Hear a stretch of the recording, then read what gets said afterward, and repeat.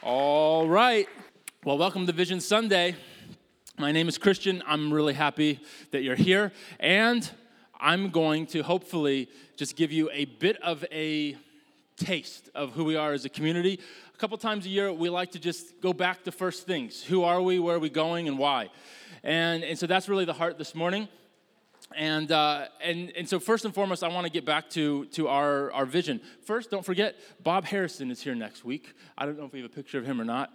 He's incredible. He is a business leader of business leaders. He runs conferences all over the place.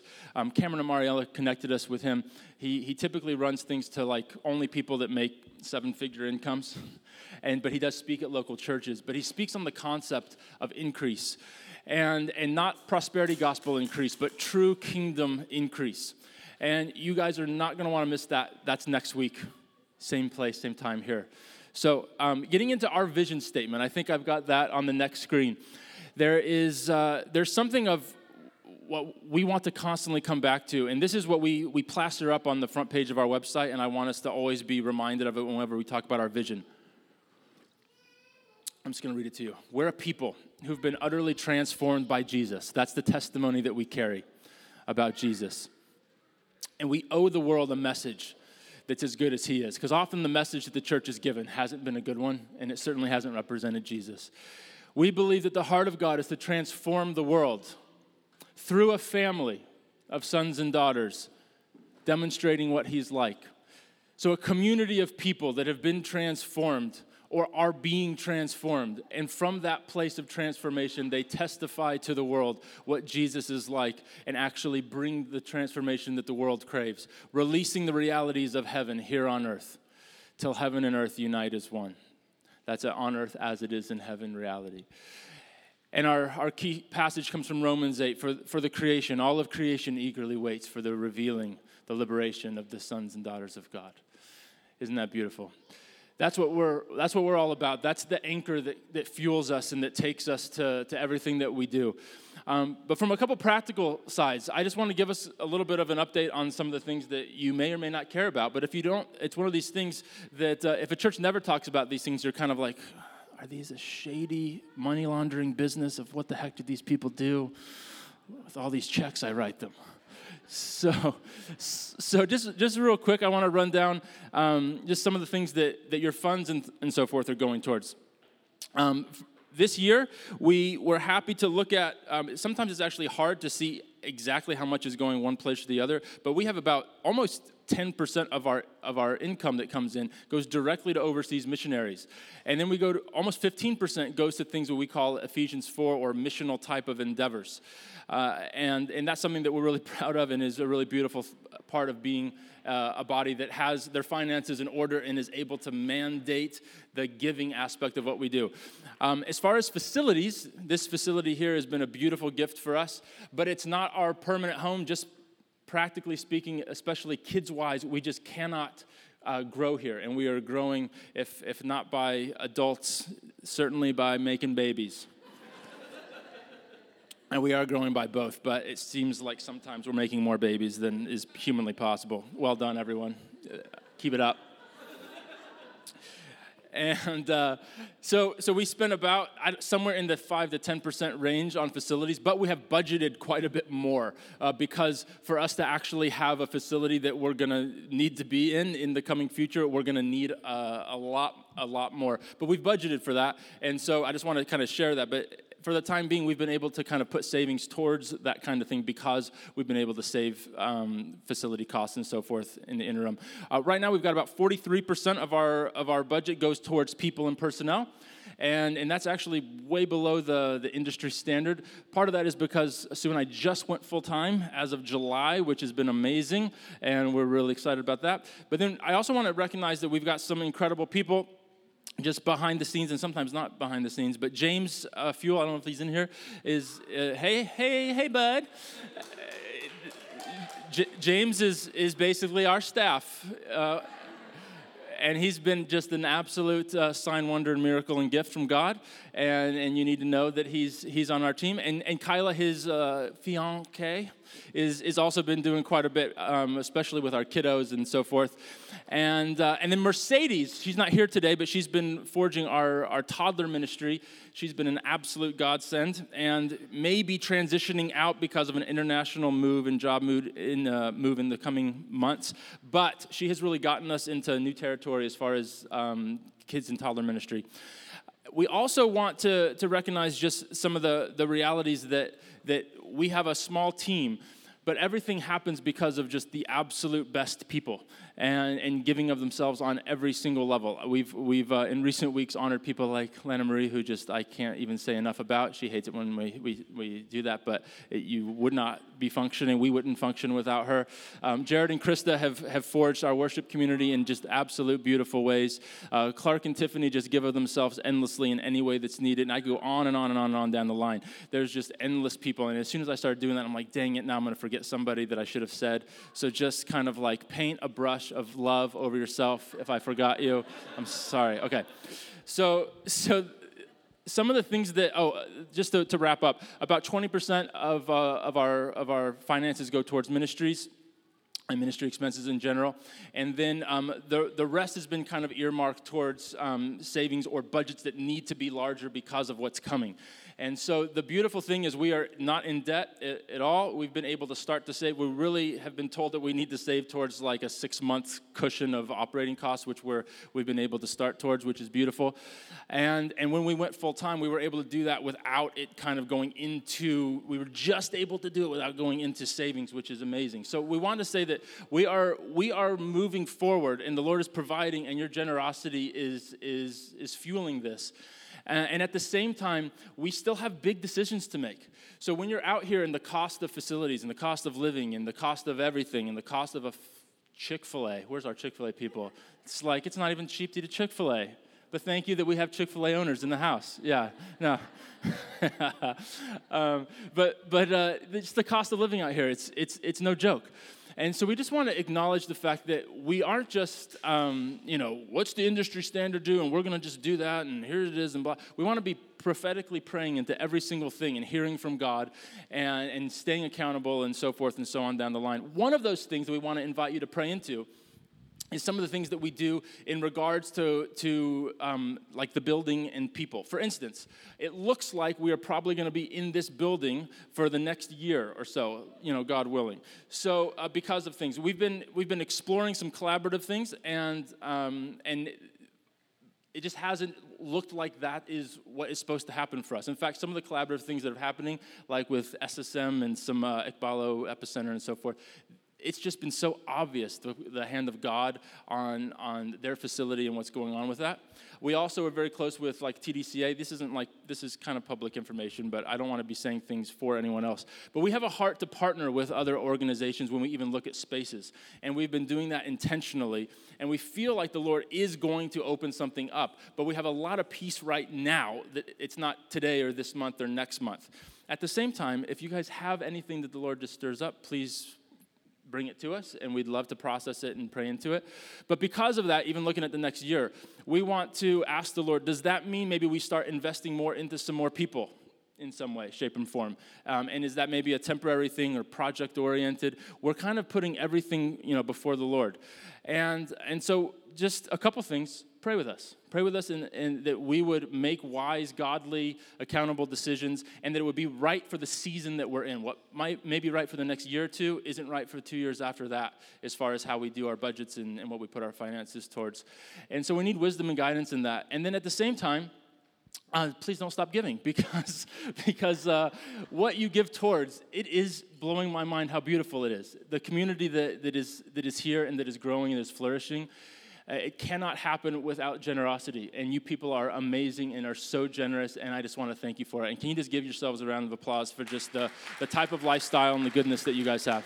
Amen. So now we should do the offering. No, I'm just kidding.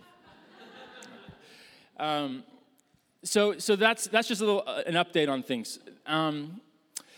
As far as where we're at as a church, it's a unique time of history. if you would look at just what the church is in Los Angeles and in America and in the West right now, many people are throwing things around. I don't know how much you guys get into things like postmodern, post-Christian, post this, post that. I've heard things like post-Pentecostal, post-charismatic, post that. People just love to put post in front of something and basically say that's like so yesterday. And in many ways, though, the reality is we do live in a society where the Christian community is no longer the majority, we're the minority, which is really exciting. Because if you read your Bibles, all the good stuff happens when the Christians are the minority. So do the deaths and the martyrs and stuff like that. But the good news for you guys is I don't think we're close to that being kind of normative in our society. But if we were, and those things are happening across the globe, when those things happen, all that ever does bear fruit out of that is the kingdom expands in explosive nature every single time. And when you're a minority in the culture, it also means that what you represent, your message, your values, whatever else, are not to be assumed that everyone knows who you are and what you're about. We can no longer assume that Pasadena and Los Angeles know the message of Jesus. If you ask the typical person on the street, they do not give you the same answer of like, who's Jesus and what's this message that he gives? You do not get the same answers that you got 20, 30, 40 years ago. That should excite the giggles out of you guys. Because what it means is we can start expecting that when we share something, testifying about something of the work of Jesus, it's not the same people that we think it was, maybe that you grew up with. I'm going to start rambling, so I'm going to stay close to this because I really want to get up and ramble. I'm not going to do it today. Okay, so we're in a postmodern, post-Christian society. The church is changing. Within the church, we're also changing rapidly. Many are reevaluating and deconstructing their faith. How many of you know someone that was like this on-fire, amazing church-going believer that you grew up with, and now they're kind of just like, they either don't go to church or they're just like have a really weird, twisted, maybe even like you would call it a new agey kind of like view on things? Would anyone kind of say that they may know someone on social media that at least they have? Okay, yeah, and the rest of you are liars because you all know some of these people. Maybe they're sitting next to you. I'm just kidding. I really am kidding. The point is that things are changing rapidly even within the church, and many people are deconstructing things for a good reason. I think many people are jaded at their experience of what the church looked like, and they're craving for an expression of Jesus that represents who they really are, what they feel, and what they want to believe is true. And many of them have been burned, they've seen things, or they're just they've been bored. And church is the last thing but boring. You people are certainly not boring. And then finally, Los Angeles shapes the planet. I'm just blown away at every time I hear the influence of what comes out of LA. They say, sociologists even talk about it all the time, that so goes LA, so goes the rest of the world. And I know that, in some ways we're like, we live here and we get I roll my eyes at that kind of stuff sometimes, the whole Hollywood thing. But we get to be a church in the middle of one of the most influential cultures on earth. We pick up on things that the rest of the earth starts to pull from, that gets put into the airwaves. We pick up on that first. What we discover and what we go after as a body is in some ways, dare I say, I think it has a special place of significance. I was going to say more significant. I don't think God would have been pleased with me calling us more significant than the rest of the body. I think we have a very unique opportunity to be a church here in one of the most influential places on earth, to pick up on how do we do kingdom, how do we do community, and how do we do this so that the rest of the world can have something that represents the heaven on earth thing that maybe has never been seen before. Okay, so that's the invitation. How do we shape this community of Frontier to respond to that? And how do we each play our part? What's your personal part to play in that? Turn with me to Mark 26, 36 to 45. It's going to be a very short teaching. In fact, it's not a teaching at all. But if the pastor doesn't open the Bible, you should start asking questions.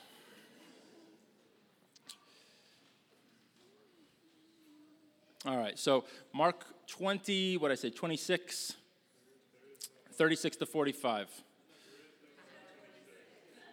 I mean, Matthew. Testing you. Matthew 26. Thank you very much. I like Mark, though. He's a good guy. He got cut off early in his message. I actually wrote the last 8 chapters of Mark. If anyone wants to check it out, just text me. It's really good. So, Matthew 26, 36 to 45. That was so condescending, Brian, the way you said there's no math. Mark. Yeah. All right, focus, people. Matthew 26, 36. So then, this is actually a really somber passage, but we're not going to stay somber. It's going to be okay. This is in Gethsemane when Jesus is begging his friends to pray with him. Jesus went to his disciples to a place called Gethsemane, and he said to them, "Sit here while I go over there and pray." And he took Peter and the 2 sons of Zebedee, which is James and John, and they began to be sorrowful, and he began to be sorrowful and troubled, and he basically let them see that, which is what you're supposed to note. Then he said to them, "My soul is overwhelmed with sorrow to the point of death. Stay here and keep watch with me." So he kind of like sits them here close to him, but he even needs a more personal, intimate space with his Father. But he wants them to still be there. It's really interesting. Going a little farther, he fell with his face to the ground and he prayed, "My Father, if it's possible, may this cup be taken from me. Yet not as I will, but as you will." I really want to go off on a tangent on how we illegally pray the will of God using this out of context, but that's not the point for today. Verse 40, then he returned to his disciples and found them doing what? Snoozing while he is sweating bullets. "Couldn't you men keep watch with me for 1 hour?" So it's okay to be frustrated with stupid, immature people. Jesus just showed us this. So sometimes you can snap at them a little bit. If they're being like really inconsiderate, I mean, kind of serious, if you're walking with people that are in it with you, some of you, now if this is like natural and you're like getting excited right now, this isn't for you. Those of you that are like, this is for you. That kind of like hesitation, this is for you, because Jesus, he held his friends accountable. And some of us are not willing, when we ask someone to do something and they don't do it, you kind of just let it go. And you need to go like, "I needed you." Jesus shows you that in relationship. Calling your friends out is biblical. Getting frustrated at them is Jesus-like. In the right context, people. Okay. So he goes a second time. So first he says, "Couldn't you men keep watch for 1 hour?" He asked Peter. "Watch and pray so that you will not fall into temptation. The spirit's willing, the flesh is weak." He went away a second time and prayed, "My Father, if it's not possible for this cup to be taken away unless I drink it, may your will be done." When he came back, he again found them sleeping. Losers. Because their eyes were heavy.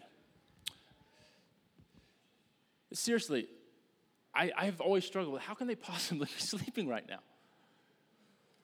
So he left them and he went away once more and prayed the third time, saying the same thing, which also expresses something of his communion with the Father, meaning that he understood that there was something of pressing in, going back a third time. We can go back a second and third time. He returned to the disciples and said, "Are you still sleeping and resting? Look, the hour's come, and the Son of Man is delivered into the hands of sinners. Rise, let us go. Here comes my betrayer," and enters Judas into the scene. Very, very kind of sobering exchange he has with his followers. First and foremost, though, I'm gonna just highlight a few things. It's not really a teaching on this passage.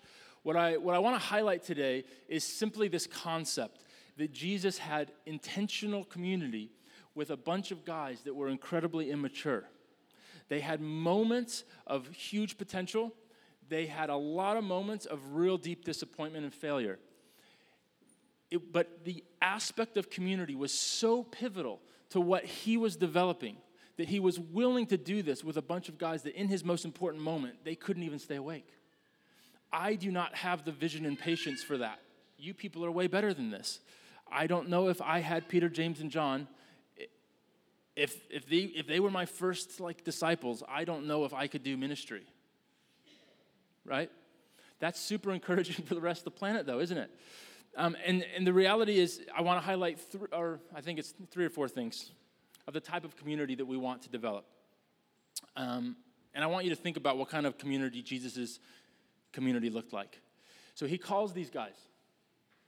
And then in a few chapters later, they are going to testify in front of the most powerful courts and laws of the land with boldness. Thousands are going to come to know Jesus.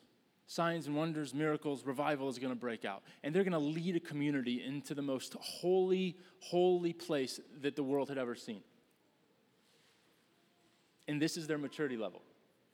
But what was so vital was that Jesus was building this community. And so I want to, actually I'm going to read this this little part of this book by Jan Johnson on community and submission, which is a scary word. I won't say it again. Americans don't like to submit. She says this: when you consider that Jesus had 3 short years to set the plan of redemption in place, it's amazing that he spent so much time hanging out with an entourage of simple men and women. By this choice, Jesus set in place the centrality of community. Through it, the disciples learned the discipline of trusting and submitting to other people, imitating the persons of the Trinity who do not haggle for authority. You notice that the Trinity, Holy Spirit, Son, Father, they do not haggle for authority. Dallas Willard says, God is in himself a sweet society of love with a first, second, and third person to complete the social matrix. This is just beautiful poeticness. So just receive this. I'm going to start again. Dallas Willard says, God is in himself a sweet society of love with a first, second, and third person to complete a social matrix where not only is there love and being loved, but also shared love for one another. Because of who God is, there is no such thing as private or individual Christianity.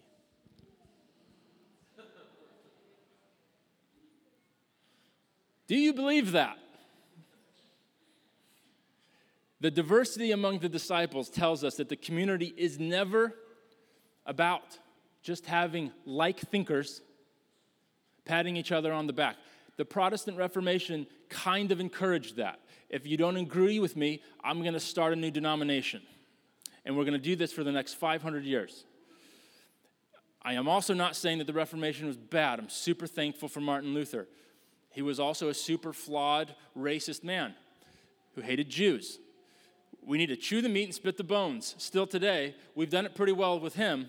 We should do it today as well. But the point is that we are not about just like thinkers patting each other on the back.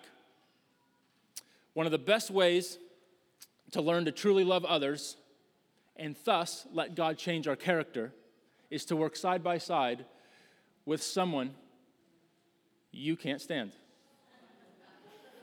Those were my words. They said, who needs to grow up? Me, when someone needs to grow up, I usually can't stand them. Now, I can stand all of you, but I know that some of you can't stand each other as much as you love, and you're sitting on opposite sides of the room. You accidentally do it. Only kind of kidding. But as we continually surrender such persons to God, we allow God to speak to us through them, and we learn to treat them as we would treat Christ himself. Definitely, as we train ourselves behind the scenes by practicing community and mutual submission on a regular basis, this is what happens. This is what we have to do. Amen. Amen. Okay. So, going back to some points.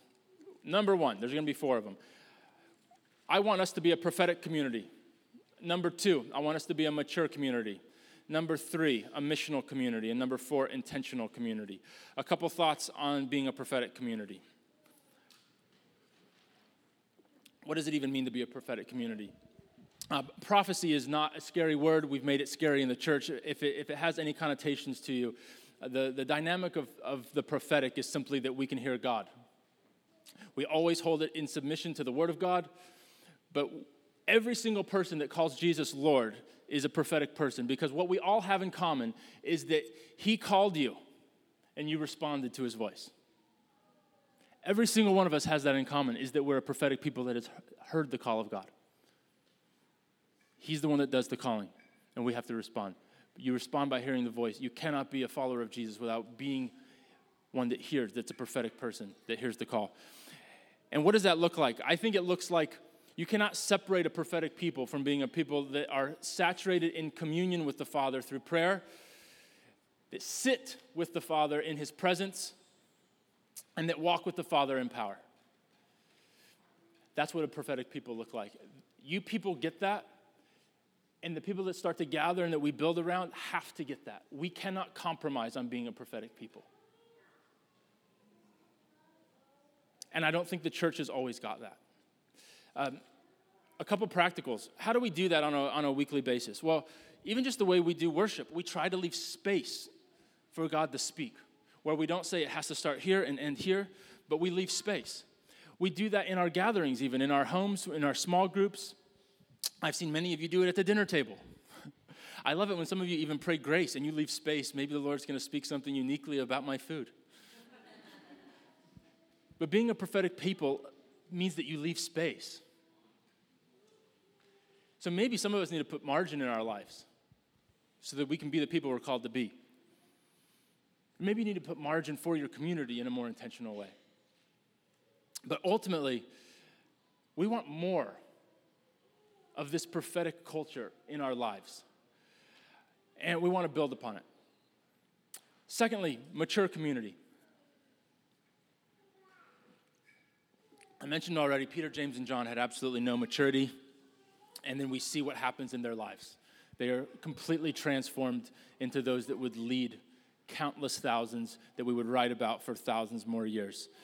And the spiritual formation piece that Jesus imparted was absolutely critical. And I think one of the things that we need to be about is what does it look like for someone, our community at Frontier, what does it look like for our maturation process to take effect? Maybe you call that discipleship. Maybe you call that not being annoying. Now I'm going to be a mature person. I mean, it can be small little increments. Discipleship, I realize that we all get discipleship in one way, shape, or form. Like even how to have a pet, if you have had a pet, if you had a kid. I'm discipling my kids, I'm discipling my cat. Not really my cat because I don't like him. But anything you like, I'm going to be real and honest from this pulpit, babe. So we all know how to disciple things, but we need to learn about the community, how we develop postures for us to mature. Spiritual formation is the act of a body and a community becoming more like Jesus. Shh. We're talking about cats. I will not have that in this place. Don't make him pee on my pillow. Please. So, is this where I wanted you to come up and share? Are you ready? Yeah, this is a good time. You broke my train of thought already, babe. So come on, you're gonna share something on maturing. Come on, it's okay. Come on. As she comes up. Why don't you tell 4 points? I did. Well, it doesn't relate to this. You want to do it at the end? You can do it at the end if you want. No, it does. Okay, do it now. That's us in a smooth transition. As my cat, wishing my cat would pee on his pillow, is what transition does. So, but you need to love Wiggles. Wigglesworth is our cat's name. Just being real. He has not healed himself like Smith Wigglesworth, the healing evangelist, did. But anyways, that's where we got the name. So, Christian essentially asked me to just share on something from the heart with what God has been speaking to me about, talking to me about. And I was like, well, what are you sensing? And we're like, well, let's just see if the Holy Spirit intermingles it, which he always does. He started this sermon with our vision statement for Frontier, which is we are people who've been utterly transformed by the love of Jesus. And as I was kind of meditating on that, God paused me on the transformation piece.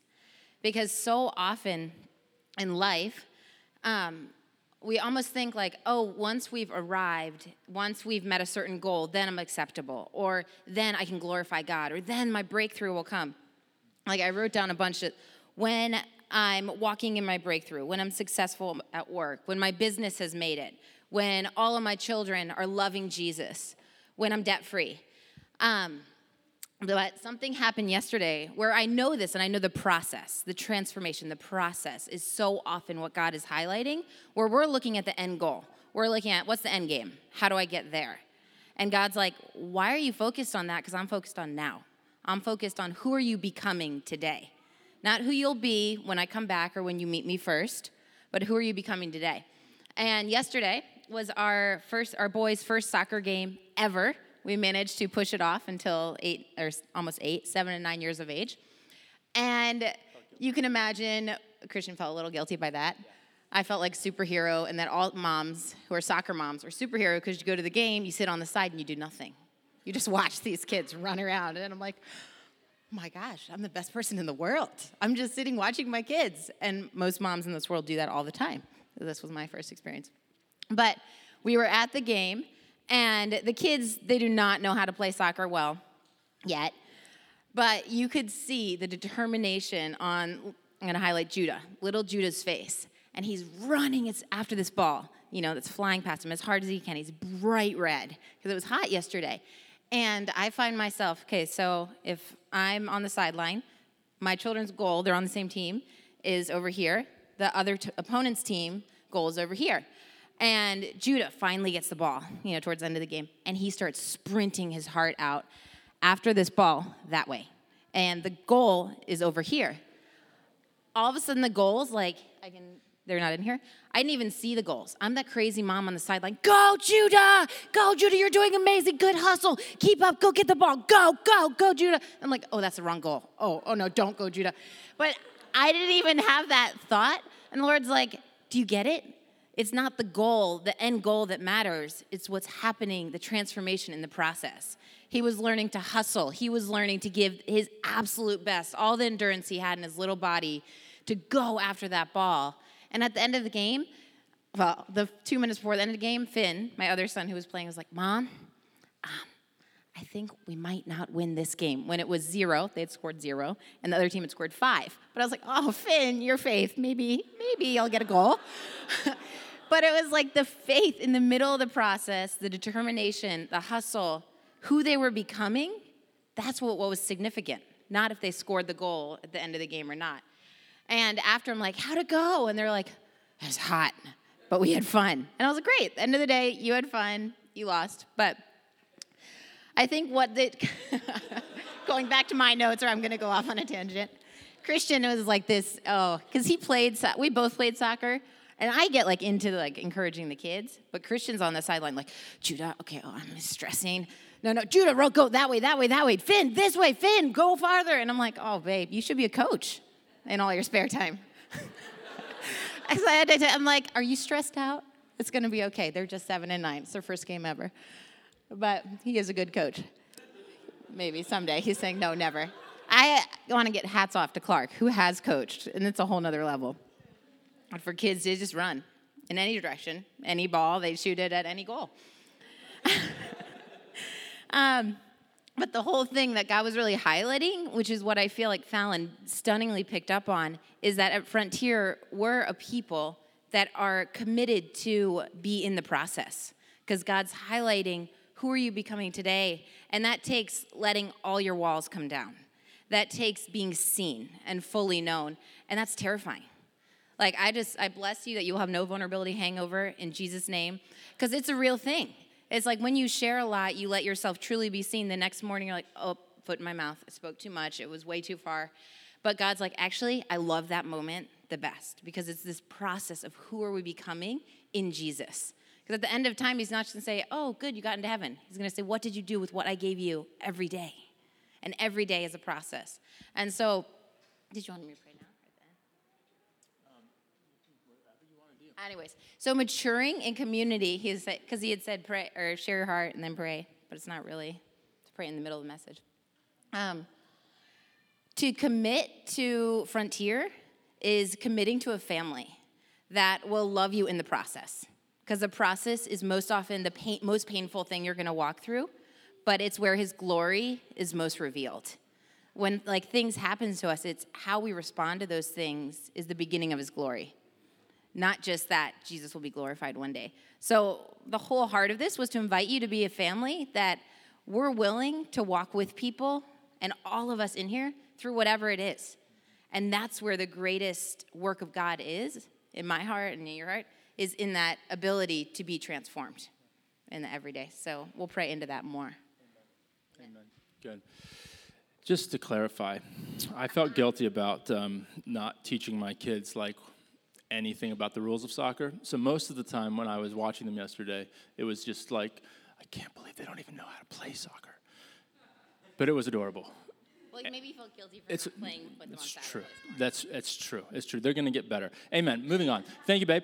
So one of the things that comes up in my mind when I think of spiritual formation and discipleship and things of that nature is I actually spent a lot of time this week studying the gifts, like not just the gifts of the Spirit, but those included. Just what are the gifts of the body and those kinds of things. And the more I studied, the more frustrated I got with all the churches that do.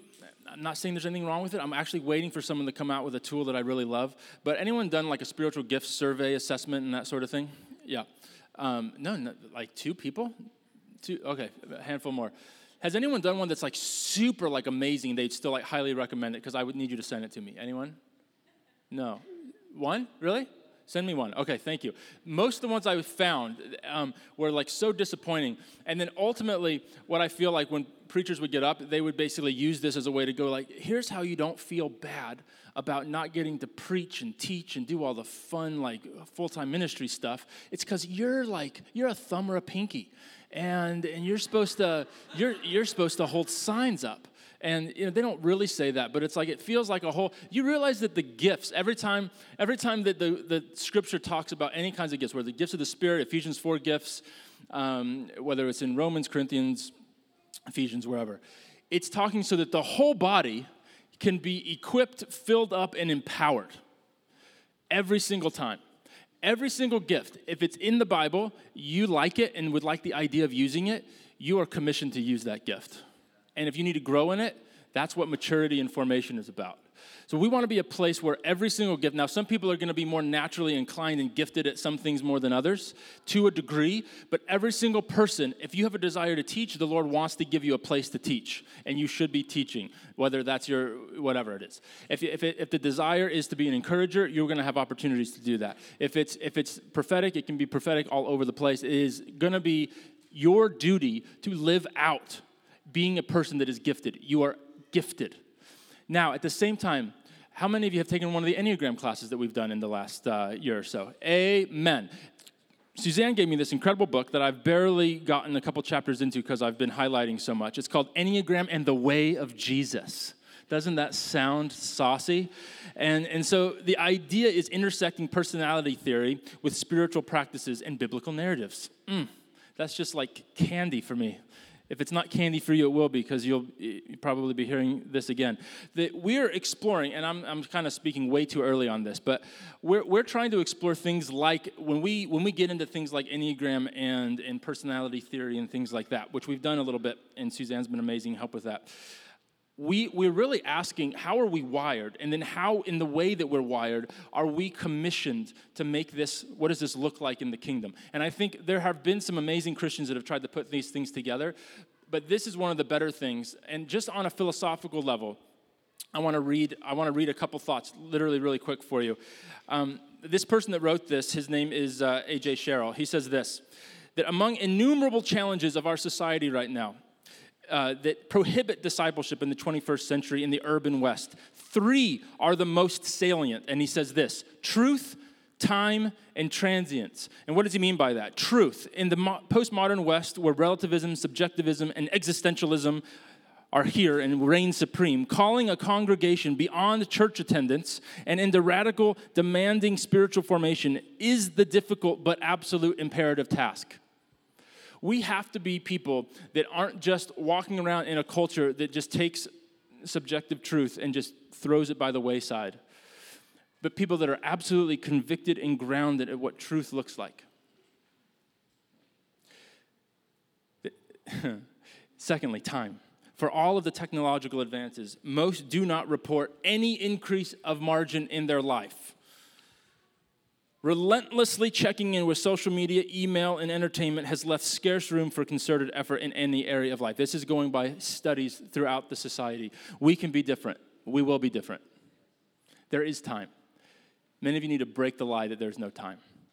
And transience. Globalism continues to connect the world at a rate where few remain in the same geographic location for long periods of time, particularly between the ages of 25 and 50, which is a whole lot of you people.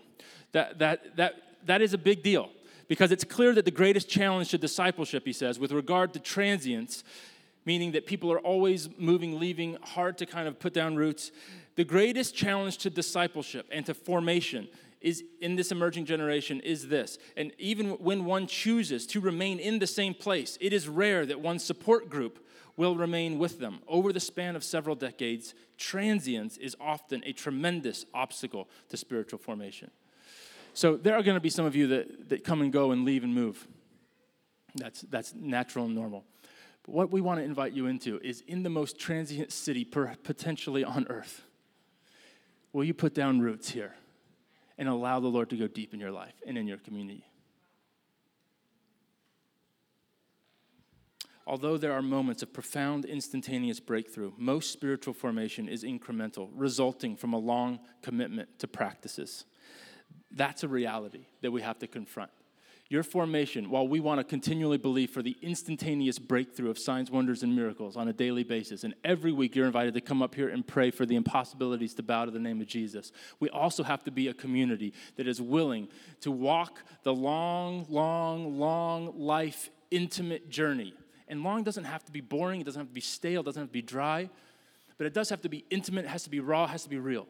And what we want to invite you into is that kind of journey in a community where when we're in the midst of the most transient place on earth, people start to realize that frontier group, man, that's a safe place where I can be known.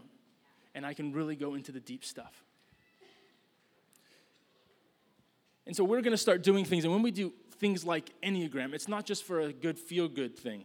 It's for a pursuit to discover elements of who we are and how we can strengthen each other, those around us, and make this city realize that we're here for them and not for ourselves. Somebody say amen. Okay. Amen. Okay, to pull this together really quickly, the last two. Missionally, Jesus knew always what his time and his moment was. He knew when he was supposed to serve the weak, when he was supposed to heal, when he was supposed to go to the cross, when he was supposed to pray.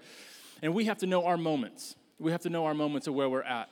One of the things missionally, it's been such a privilege to partner with stuff and missionaries all over the globe, to go to France, to support in Nepal and the Philippines, and we're going to do more, and it's going to be amazing. But Alpha, that is the place that I believe that we are going to see the most incredible things happen that get you excited to wake up in the morning. Why? Because in Alpha, if you don't know what Alpha is, it's when we get people together to drink wine, have dinner, and talk about the most controversial questions of life. Where we watch some films that have been really well made, to present things about God and thoughts of spirituality. And then we, the Christians, shut up and we invite conversation for people to share the most difficult things that they possibly could imagine and have a safe place to do that in the most non-religious environment that we can set up for them. That's what Alpha looks like. And we want to invite every single one of you to at least come to check it out, to see what it's like. We want to invite all of you to pray about who to invite. But we want every single person to realize that we are on mission. If you don't feel like you're someone that can just start sharing the gospel of Mark 26 in your cubby hole next to your person at work, that's okay. That's okay. That's what their community is for, because you're not inviting them into a 4-point invitation. You're inviting them into a community of people that represent heaven on earth. And you want to give them a space that gives them a taste of the in-between. So, we're going to talk more about that, but I need to keep moving. That's what a missional community is all about. We never want to keep those that are far from God, far from our minds. And it's not just for those that are atheists or agnostic or hate God. It's for those who have just been hurt by the church or are jaded and just need to experience the love of Jesus in a community again where they can be real with their struggles or their doubts. That might be some of you, and that's the place where you can struggle and wrestle with these things in your community. And it might be some of your friends or loved ones or whatever. You're invited. We're a missional community. We're a maturing community. We're a prophetic community. And finally, we're an intentional community, which was what this whole thing is about. The example of Jesus and how he built was so intentional that everything had to be built through the people that he was investing most into. Meaning, these three, Peter, James, and John, and the 12, that was his priority. He had no problem with shaving off the excess fat and talking about drinking blood and eating flesh and whatever he needed to do to weird them out. I'm quoting John 6 if you're like, why is he saying those things? The reality is Jesus could not care about who was following if his core followers did not get it. I'm often really impressed with movements or ministries or communities that weren't afraid to like really harp on what they're about when it would cost them people leaving. If you know Bethel and Redding, they're, obviously a huge movement and do a lot of things. They went from 2,000 people to 1,000 people in the first few months that Bill Johnson entered and gave his vision of what we have to be about. They cut in half. I hope we'll never have to do that because we already planted the church with our vision. So hopefully that doesn't have to happen in Jesus' mighty name. But the reality is if we stop prioritizing what God has given us to not compromise on, true growth will not have good fruit. And we believe that Frontier is going to have beautiful fruit. However I said that, please figure it out. Will, amen. Okay, so the example of Jesus, two guys, Peter and Judas, two guys that he discipled.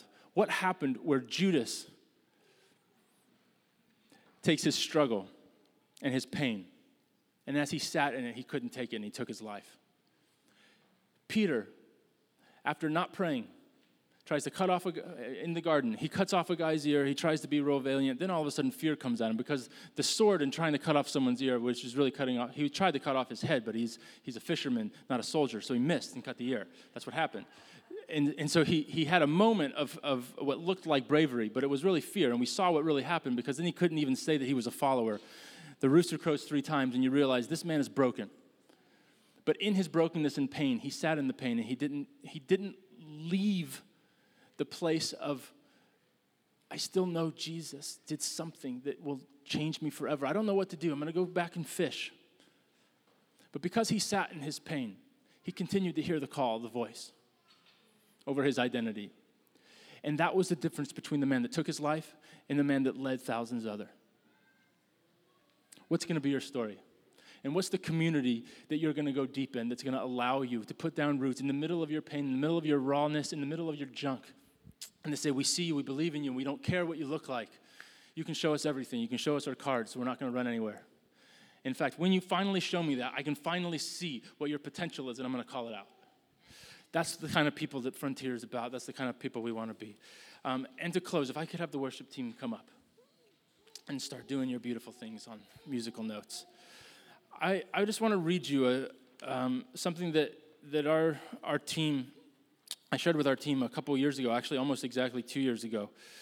And I just kind of called it processing what was my dream. I felt the Lord to just ask, what's the dream of what I see for myself in this body? And my wife asked. It's just usually where it starts. My wife said it, and then I'm like, oh, God must be talking about it because she said it. And then I respond finally. And this was my dream. In fact, I'd love you guys to stand and just receive it. If you can't stand, if you're tired, don't worry. Sometimes we just need a movement. It does something to us, right?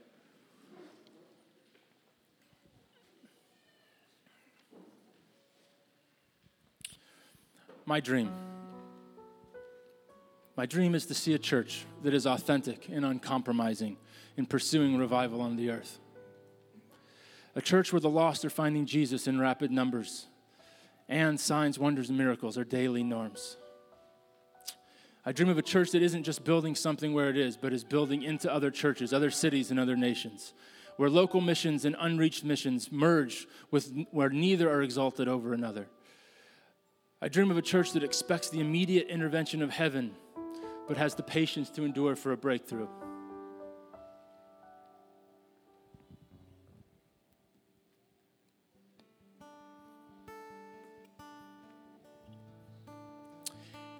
A church that expects the immediate intervention of heaven, but has the patience to endure for a breakthrough and the character to sustain unanswered questions.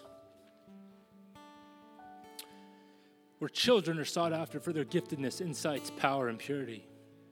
Where cycles of poverty and addiction are broken so efficiently that we are asked to serve the city.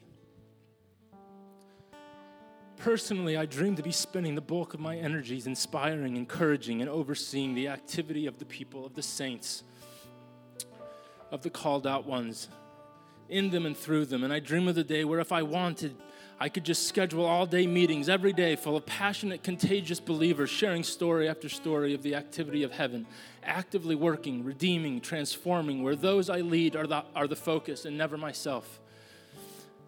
I dream where I can discover how to lead in such a way where I'm not merely looking to reproduce myself, but to discover the strategies and to find God's team of strategic leaders for every context, every church, every ministry, and every mission, where every person and every relationship is saturated in an environment of hope, and that even the most broken are on the path to healing, that divorce, separation, and tension begin to not exist in our community, that we disciple the relationships of those with us and those around us, that we run endless seminars, conferences, interventions, trainings, groups, and resources that provide breakthrough in our city, that when our church starts in a new area, people are excited that relationships, marriages, and families are going to be restored and thriving. In this, we will find the key for families to be unstoppable sources of strength and not pain. That instead of asking what your father and mother issues are, that our children will be asked what their father and mother's strengths are. That ministries would be birthed out of the dreams of the saints and not the plans of a leader. That I can give vision that allows saints to dream and see their dreams fulfilled. That our worship would be first and foremost real. And that it would represent a people that are equal parts desperate and satisfied, pulling down heaven with an insatiable hunger for more and an expectation that the heart of the Father is to say yes to his children. That our thanksgiving and praise is sacrificial, but that our worship is a response to Jesus' lordship. A response to Jesus' lordship. This is my dream, and I invite you to dream. Put your heart before you and just give it to the Lord afresh today and just say, I trust you with my dreams, Father.